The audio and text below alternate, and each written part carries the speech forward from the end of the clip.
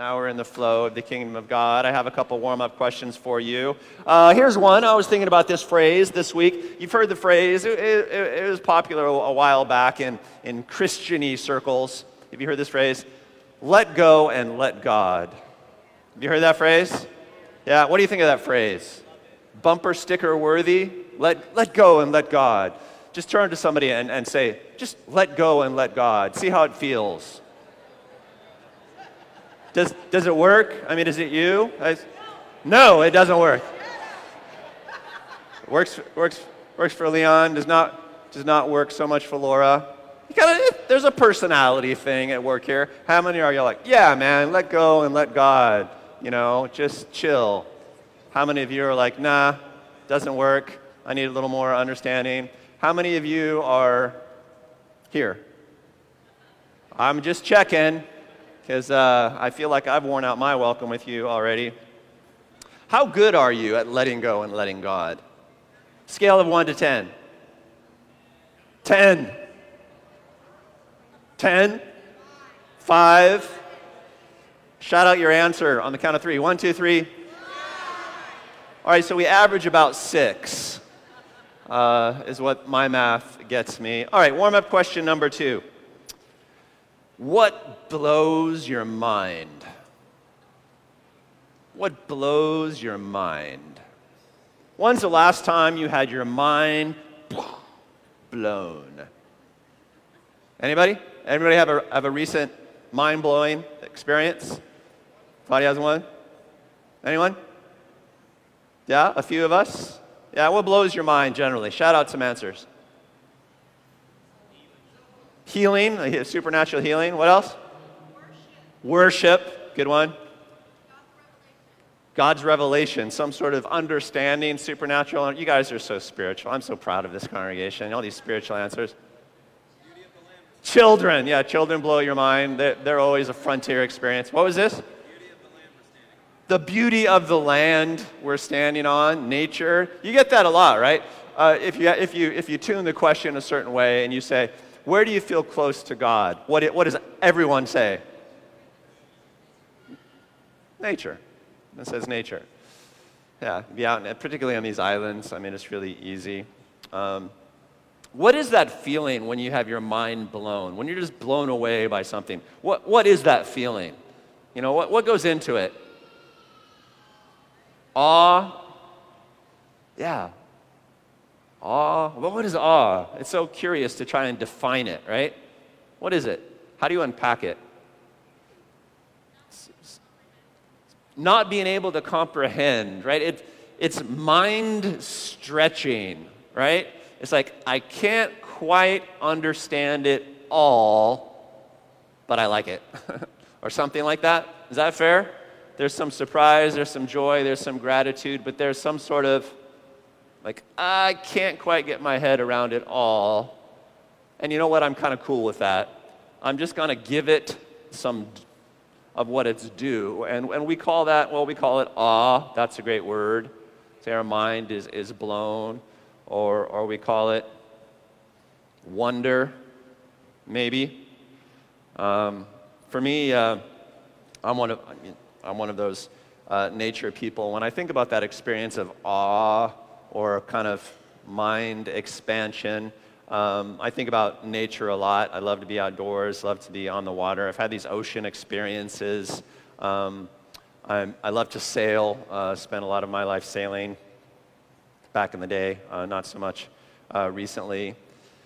And had some glorious sails with my father off of California during the migratory season for the whales. I've been on little boats in the middle of it. You guys have had this 1,000 times, right? Like in pods of like 50 gray whales, each of them just like bigger than the boat, swimming up and looking at you, and you can kind of hear them and stuff like that. I was out there one day where that was going on, and then a large pod of about 700 dolphins, by my reckoning, came right through and just sort of out in the middle of everything. And I just love those experiences. I think a lot of people have those experiences on the ocean because when humans are on the ocean, it's a little bit of a foreign environment for us anyway, as we're not, born out there on the water. That's not how we're raised. So it feels a little otherworldly, but not. It feels like I knew this stuff happened, but now it's realer than real to me, you know? I appreciate it. I think it makes me feel small, which I like. Do you get that feeling? Do you like it when you feel small? You're out there? Because there's something in that that's satisfying to me. I have spiritual experiences that have worked the same way, in a time when the Holy Spirit has come upon me and I've gotten some impression of the Lord's power, the Lord's magnitude. I've had out-of-body experiences with God, well, at least one of them that was incredibly profound. And among the other feelings that I walk away with the feeling of just being very small but not insignificant, small but well-placed, you know, and that satisfies something in me. I want to worship. There's just something at the core of me, I think at the core of all of us, if I may be so bold, that really wants to worship something greater, something that is truly magnificent in the literal sense of that word. And when we have that sort of experience, we like it, right? It expands us. We can sort of check our understanding into suspension and just experience it. Maybe our understanding will catch up later, maybe it won't. Maybe we don't want it to. Maybe we just want to let it be mystical. We want to let it be sublime, want to let it be subliminal, just sort of like transcending understanding. And we like that. Am I hitting you? Do you feel it? Do you know what I'm talking about? Just like snap your fingers. If you are, give me some feedback here, y'all. I spent a chunk of my life in California. One of the most beautiful places in California in the world is Yosemite Valley. Anyone been there? Big granite cliffs, you know, it's just nothing quite like it. And I've hiked there a fair bit. And one thing I noticed when I was in college once, hiking there, I was hiking up on one of the big granite faces, and you're thousands of feet above the valley floor, and it's just open air above you. And I happened to be with a few other hikers who were not of my party, and we got up to the top, and we were standing out over this, you know, this granite face, and people were chatting, people were talking. This was before iPhones, so there was not a lot of that nonsense going on. People were just kind of experiencing and watching. And one thing I noticed that day that I realized, oh, this always happens, is that when people are in that sort of magnificence, that grand a space, they always whisper. They're always whispering there, which is silly, right? Because there's no one around for miles, right? So, you know, you could shout. Everybody, when they get into such largeness, there's something about it that makes them very small. Have you ever noticed this? It's like there's a reverence that comes upon them. I think because they feel small in a way that they want to honor. They want to, like, the only one who wouldn't do that is like my wife. We hike up there, she would sing. She would shout, and she would be all Sonia. But she's the exception that proves the rule, because that's how she shows reference. That's how she appreciates magnitude. I don't know about you. It's a long-winded way to say this. I don't know about you, but I want the story to be bigger than me. I like the feeling of when things are just a little beyond me. Because when they're a little beyond me, I can relax. I feel at peace, because there's clearly no way I can be in control. Right? There's clearly no way that I'm on top of this. And it reassures me that I'm just a passenger on the journey. I got my part to do. I am Mr. Try. But I like that feeling. And there's something about that feeling that is wrapped up in worship. I want to worship. It fulfills something in me that is healthy, an ability to let go and let God. And it's the only time I ever really feel that well. And it's like, mind blown, do your thing, Lord. I'm good. I'll catch up with you when I can. Just bring me along with you. Just like shout amen or chihu or something if you're kind of getting it. Yeah, I don't know if you're kind of getting it. It's hard to talk about these things with technical precision. We have a Christmas story to share today. It's in the back of your program. It's going to be up on the big screen. You can follow along in your Bible. In part, we read this story last week as well because, I mean, come on, it's Christmas. There's only one story. But we're going to focus on a different part of it this week. This is the Advent season. Traditionally, every Advent candle represents something different. Depends on what liturgy you use. This year, we're using the liturgy of different people in the story. The first week of Advent, the candle belongs to the prophets. So we did a passage from the prophetic books of the Scripture that talked about the coming Christ. The second week of Advent, the second candle belongs to the angels. We talked about the role of the angels in announcing the Christmas story and what was going on for them last week in the sermon. And the third week, the candle belongs to the shepherds, to whom the angels appeared, as it turned out. So we're going to talk about the shepherd's role in the Christmas story this morning.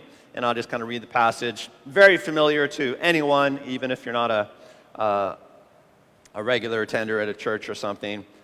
Because, it's right at the heart of the Christmas story. Also familiar to you because, like I say, we read a portion of it last week. So here it goes from Luke 2, verses 8 through 21. And there were shepherds living out in the fields nearby, keeping watch over their flocks at night. Why? Well, because shepherds did that when it was lambing season. And then they'd have to be out in the fields at night with their sheep to protect the newborn lambs and stuff like that.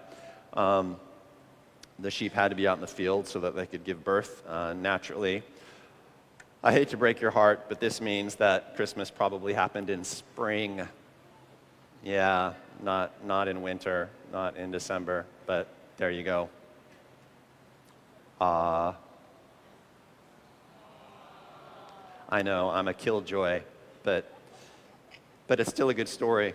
So they're out there hanging out, the sheep are giving birth. An angel of the Lord appeared to them, and the glory of the Lord shone around them, and they were terrified, which is a super strong emotion. But the angel said to them, "Don't be afraid," most oft repeated command in all of Scripture. "I bring you good news that will cause great joy for all the people. Today in the town of David, a Savior has been born to you. He's Messiah, the Lord, the promised one, the guy you've been waiting for. This will be a sign to you. You'll find a baby wrapped in cloth lying in a manger." That's a heck of a sign. Hey, he's been born. This is going to be how you know it's him. He's going to be wrapped up in rags and lying in a food dish for animals. He's going to be lying in the dog's dish.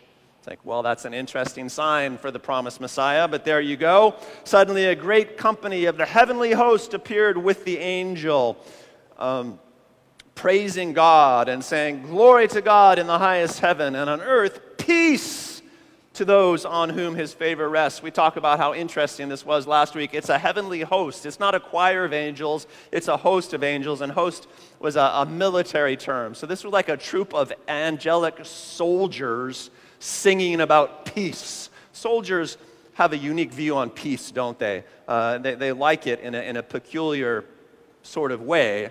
And if you spend a lot of time fighting, you appreciate peace. These angels are just stoked.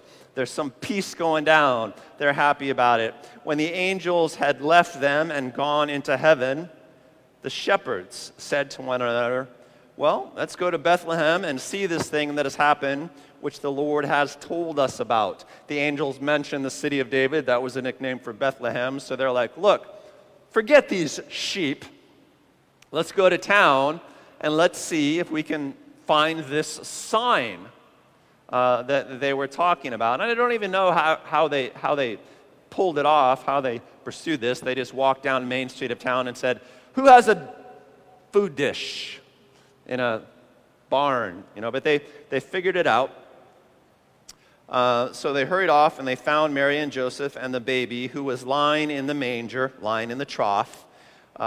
When they had seen him, they spread the word concerning what had been told them about this child. And all who heard it were amazed at what the shepherds said to them. But Mary treasured up all these things and pondered them in her heart. The shepherds returned, glorifying and praising God for all the things they had heard and seen, which were just as they had been told. The angels were right. On the 8th day, when it was time to circumcise the child, by custom, he was named Jesus, the name the angel had given him before he was conceived. So again, very familiar passage. We're just going to focus on the role of the shepherds today. and that was an epic night for the shepherds. You're there, you're just helping sheep give birth to lambs, and this angel appears, and the glory of the Lord shines around you. Not really sure what that is. I'm seeing some sort of Hollywood special effect, light sort of thing, but it must have been very impressive. Indeed, it terrified them.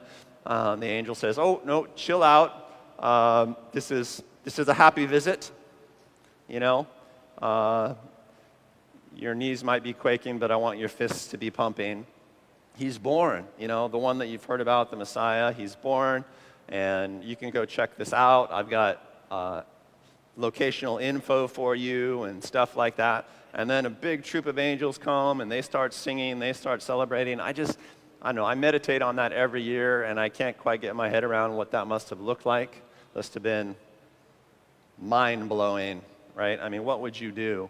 It was just an epic night for the shepherds. And then the air clears, and I imagine like one cricket chirping. It's like, what just happened?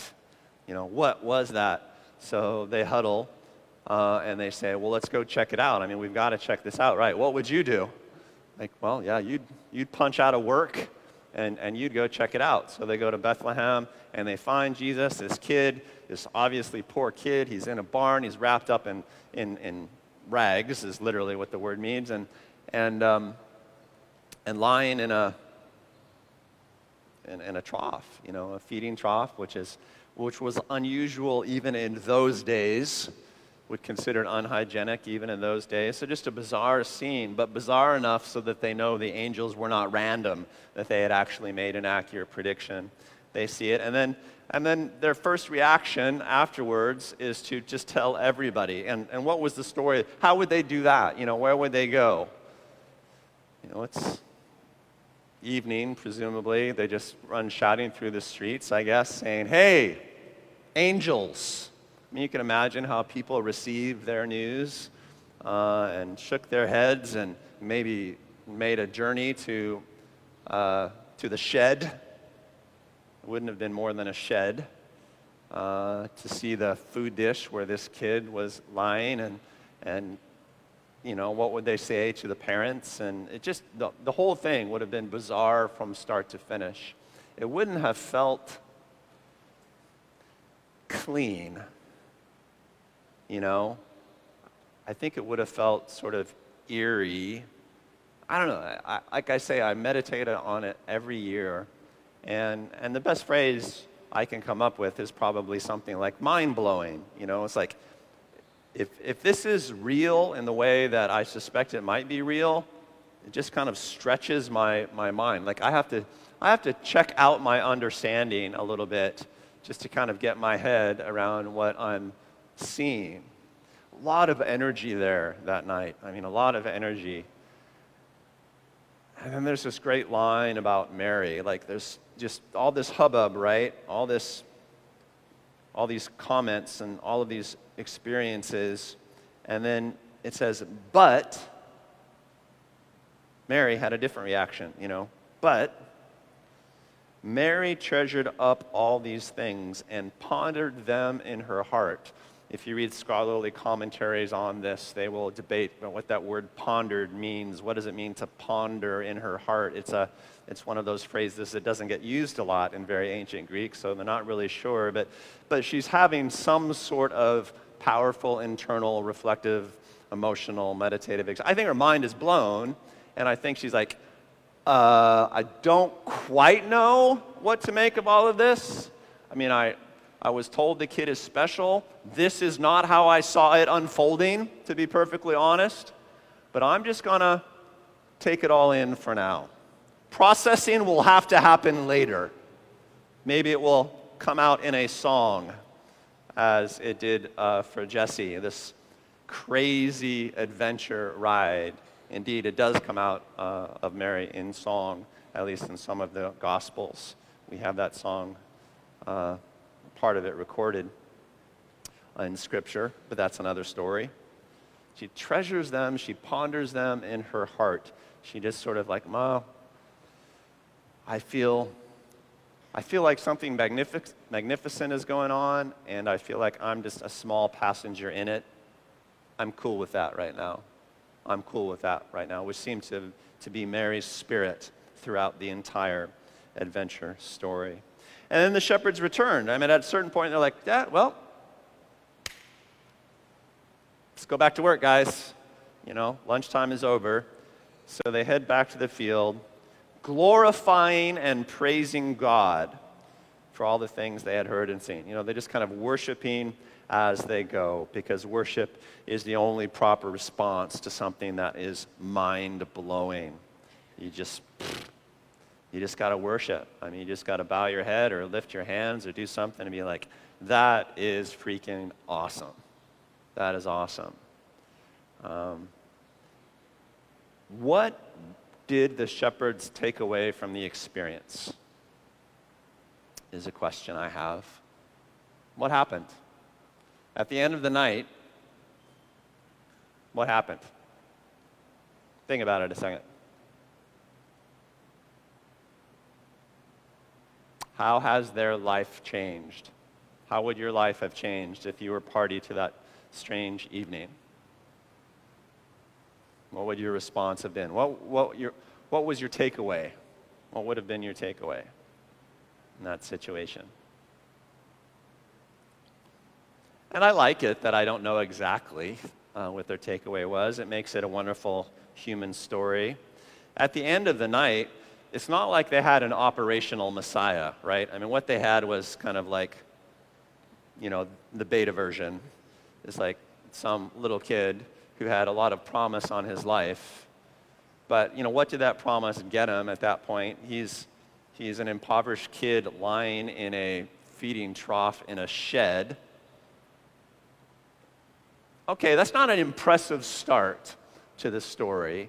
There's obviously a lot that has to happen before this kid becomes the Messiah. That's what you're thinking. But, man, something's going on. God is involved here. I've never seen a heavenly host before. Something is brewing here.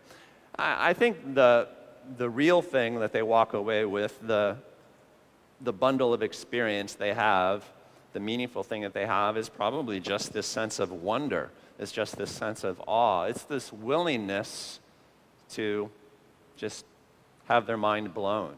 That's all they got at this point. At this point, that's all they have. And at this point, that's what Mary has. And somehow that's enough to take them forward. What does wonder get you? The sense of awe. What does that get you in life? When you say, I wonder about that, these days usually it means, well, I'm confused about that, or I find that very interesting, very intriguing. But the word wonder literally means I'm amazed. It's miraculous, right? It's a wonder. It's like, this is something that I cannot explain, and therefore I won't try. Wonder is changing without being able to explain it exactly. And if you're going to contain wonder, you're kind of making a deal with yourself to change. I'm going to have to change somehow to contain that experience that I just had. I can't tell you exactly, but I'm willing. I'm willing.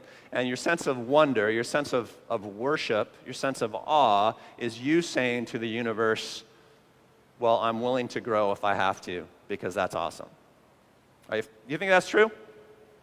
And I think that that's really what the guys on Christmas Eve had. They were kind of saying, I don't get it, but I'm willing. I'm on board because this is freaking awesome.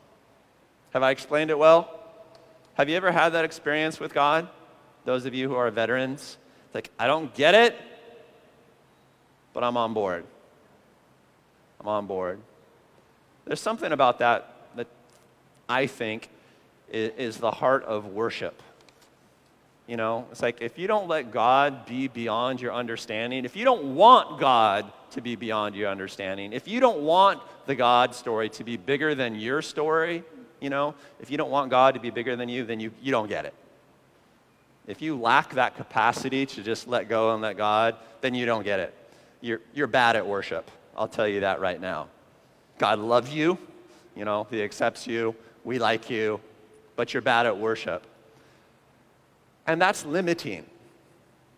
That will limit you in life. What it will do is stunt your growth, right? Because you're not willing to just let go to move on to the next thing. Have you ever taught a little kid to swim? Anyway, so there's this universal thing where you teach kids to swim. Kids are either in the shallows or they're holding on to the edge of the pool. And what do you do? What do you do? Well, you go a little deeper, right? You go a little further away and you say, come on, right? This is universal. You see this everywhere where they're little kids. And the kid has a choice. What is the kid's choice? They have to let go and go for it across the unknown, right? And what do you say? Well, if you're a dad, say, no, I got you. I'm right here. Trust it. It'll be okay. My first memory of swimming was when I was about somewhere around 2, maybe a little earlier than 2, which tells you it was an impressive memory because I still remember this. And we were at an apartment complex of a friend of my grandmother's, of Nana's. She overslept today. She's not here. And this is my memory. I'm seeing people swim. My dad is there. My grandmother's there. This friend is there. And so I'm just in. I walk up to the edge of the pool, and I throw myself into the water, which is a great statement for the rest of my life. Let me just say that right now. And the most poignant part of the memory for me is like, I don't know, I had exhaled or something. I am underwater, like I'm on the bottom looking up, and I remember the water above me, and I remember just like this thought through my head, that doesn't look right. You know, like I barely had language, but there was something like that going in my head. And then I see a blurry, wavy image of my dad lean over the edge and, you know, his torso down in the water, and he grabbed me and he pulled me out, and that's my memory. I just felt like sharing that story. Nothing at all to do with the sermon, but I remember it, you know, and what I remember is like in this foreign environment, in this new experience, somehow, you know, Dad was there for me. It was okay. I don't think I was scared in the midst of it, but because, you know, I felt like, well, there's bigger people than me around. I guess I'll be fine, you know, and that's worship, right? Well, there's a bigger God than me around, so I guess it'll work out. I'll just jump. I'll just be blown away. And that to me is the spirit of worship. Are you willing to let go? And are you willing to exercise that every once in a while? And really, the Christmas story invites us to do that. We work hard as a people to make Christmas wonderful, to make it full of wonder.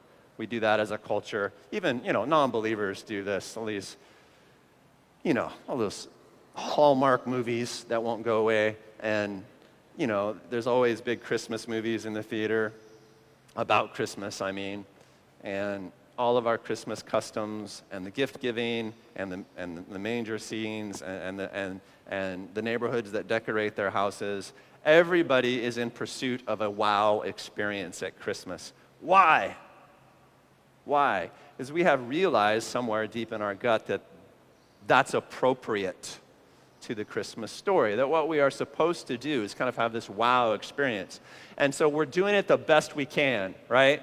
We're doing it with decoration and songs with epic lyrics, and, you know, we're always trying to get, you know, the right gift, if we can, to kind of blow somebody away when they unwrap it. All of these things. We particularly want Christmas to be wonderful for children, because we understand that there's something about that that's really important, that it's a time where worship should be born. Even if we have a very pale humanistic understanding of what worship should be, insert Hallmark movie, we still understand that there's something about it that is supposed to be mystical and mind-blowing and worshipful, and that's healthy for us. That gets us to a higher plane of life somewhere.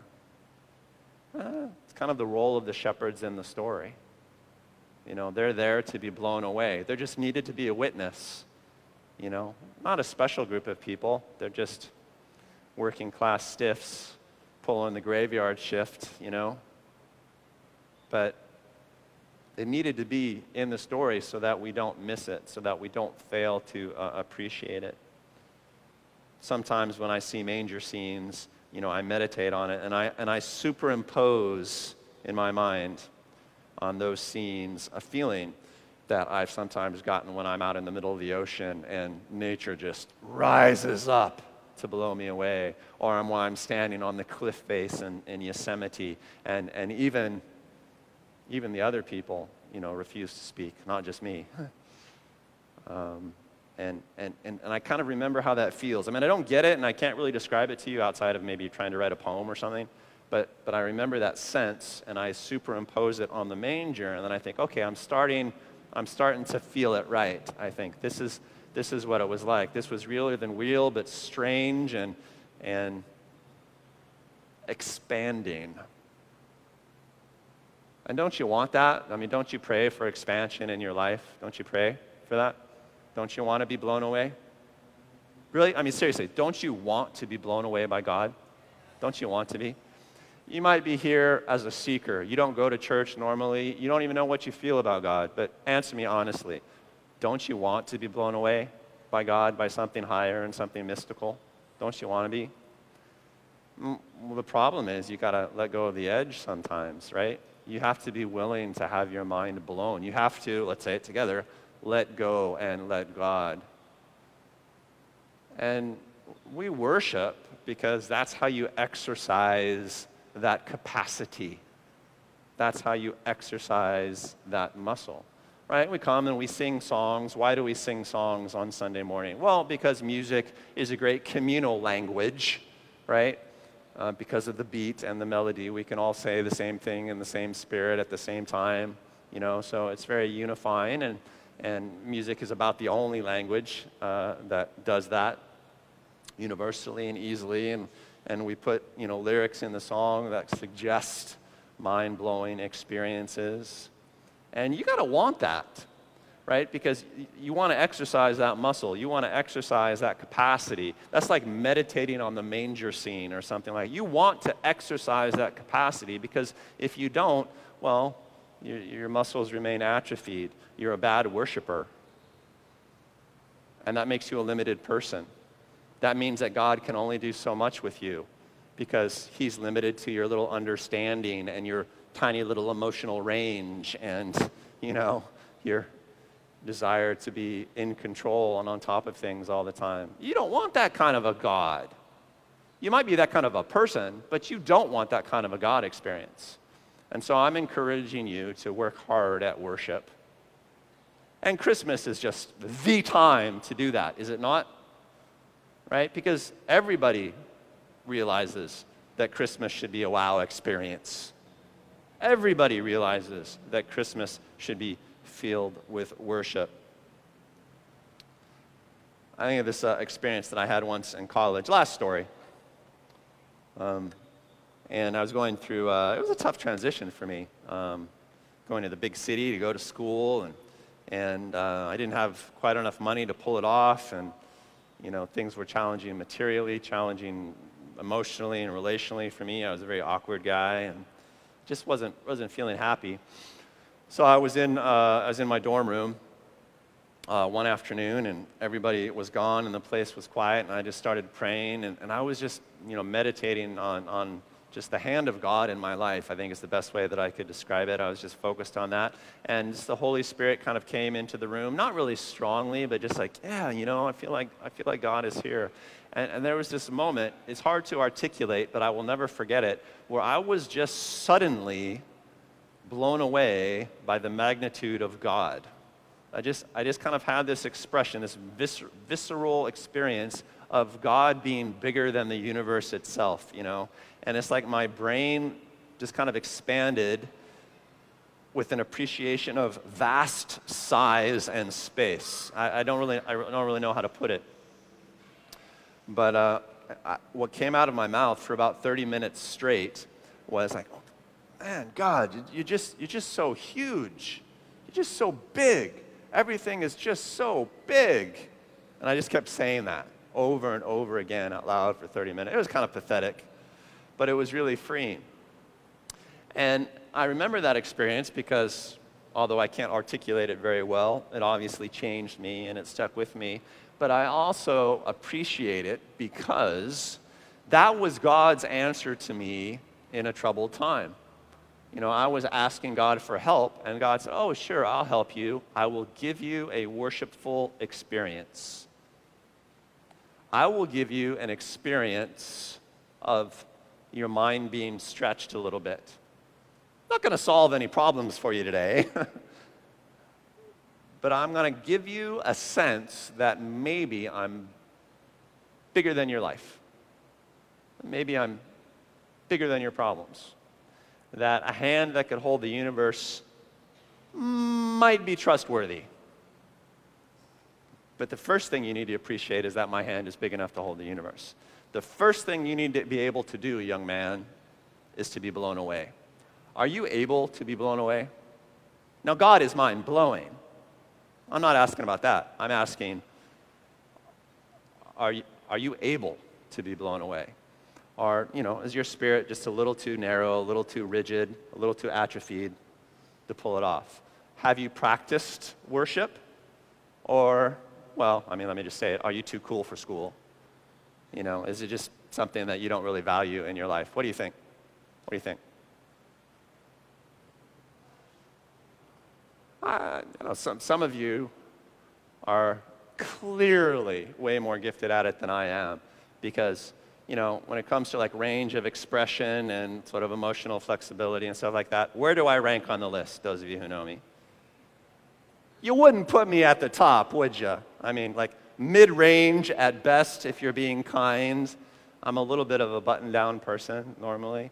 If I really need to worship before God, it's like, man, I just have to worship. You know what I do? I just get on my face. I just quiet on my face for 20 minutes on the carpet.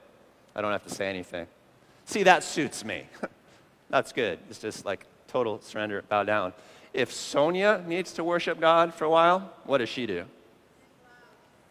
Yeah, the word is loud. Like, you know, whatever precedes it, loudly follows it, where my wife is concerned. Because, you know, she's just great at that every morning. She stands in the back. The whole congregation can hear her, even though, you know, they're amplified and she's not. But she's just freer in her spirit generally than I am, right? So what I'm saying is, like, you know, some of us come from behind on this one. But are you willing to be blown away? You know, I think that's just a wonderful Christmas meditation. Are you willing to be blown away by a kid in a food dish? Is that enough? Is that enough? You know, a few of you might get an angelic troupe singing to you, but most of us will just hear about it. You know, we'll hear the story from a messenger, a grimy, shepherdly messenger that probably is a little bit dubious, not the best messenger in the world, you know, and the story is unlikely. But don't you kind of want to be blown away by it? You know, have you practiced being blown away by it? I think I've pushed the point well enough. Are you feeling it? Do you get it? What do you think? Where are you on that scale? Are you blow-awayable? Are you filled with wonder? You can't just snap your fingers. You have to practice a little bit. You have to practice. Yeah. Even guys like me, we got to practice every once in a while. Don't you love Jesse's Advent sharing? You know? If you caught it, I don't know if it's going to be on the podcast, but you know, he's like, wow, my life has been like the Tower of Terror. It's had all these lurching drops in it, and these climbs and more lurching drops, and it's been like a really nasty roller coaster. And I love the story because his response was to make worship music to the Lord. You know, it's like, well, there's a kid that gets it. You know, just parenthetically, you just want a good anchoring conversation. Just talk to Jesse sometime. That's just a tip from me to you. You know. Is a deep and wise soul. But I love that sharing. I love the Advent sharing generally because it's an embrace of an adventure. You know, it's like I'm willing to have God make of my life something that I would not have particularly chosen, but which is awesome, filled with awe. And God bless you that your life might be like that as well. God bless you that your life might be mind-blowing, which means it's going to be freaky and uncomfortable and lurchy. Sorry. But are you in? Anybody that follows this kind of Messiah has got to be in on that, right? Got to be willing to be a little lurchy from time to time. Father God, I pray for the presence of your Spirit to work that into our soul. I mean, Christmas is such a great time for that. Because deep down, we all want it. We all want a God that's bigger. We all want a God that is awesome. And we want a life that is filled with wonder. And sometimes that's going to take us to a shed instead of a palace. So be it. I pray, Father, that you would fill hearts with wonder this Christmas. I pray that our Christmas celebration would be renewed with worship. That you would grasp us in moments of meditation, that we would impose on the manger scene. It's the spirit of that night. The expansive spirit of the Messiah born. In the name of Jesus, I bless your minds to be flexible. I bless your willingness to let go and let God, no matter what's against you, no matter what is for you, no matter what your experience has been up till now. I charge you as your brother in the Lord to practice being blown away, to go through the motions of being amazed so that your spirit will be flexible enough when the time comes. I encourage you in Jesus' name to incline your hearts to worship. Come, Holy Spirit, and converse with these people.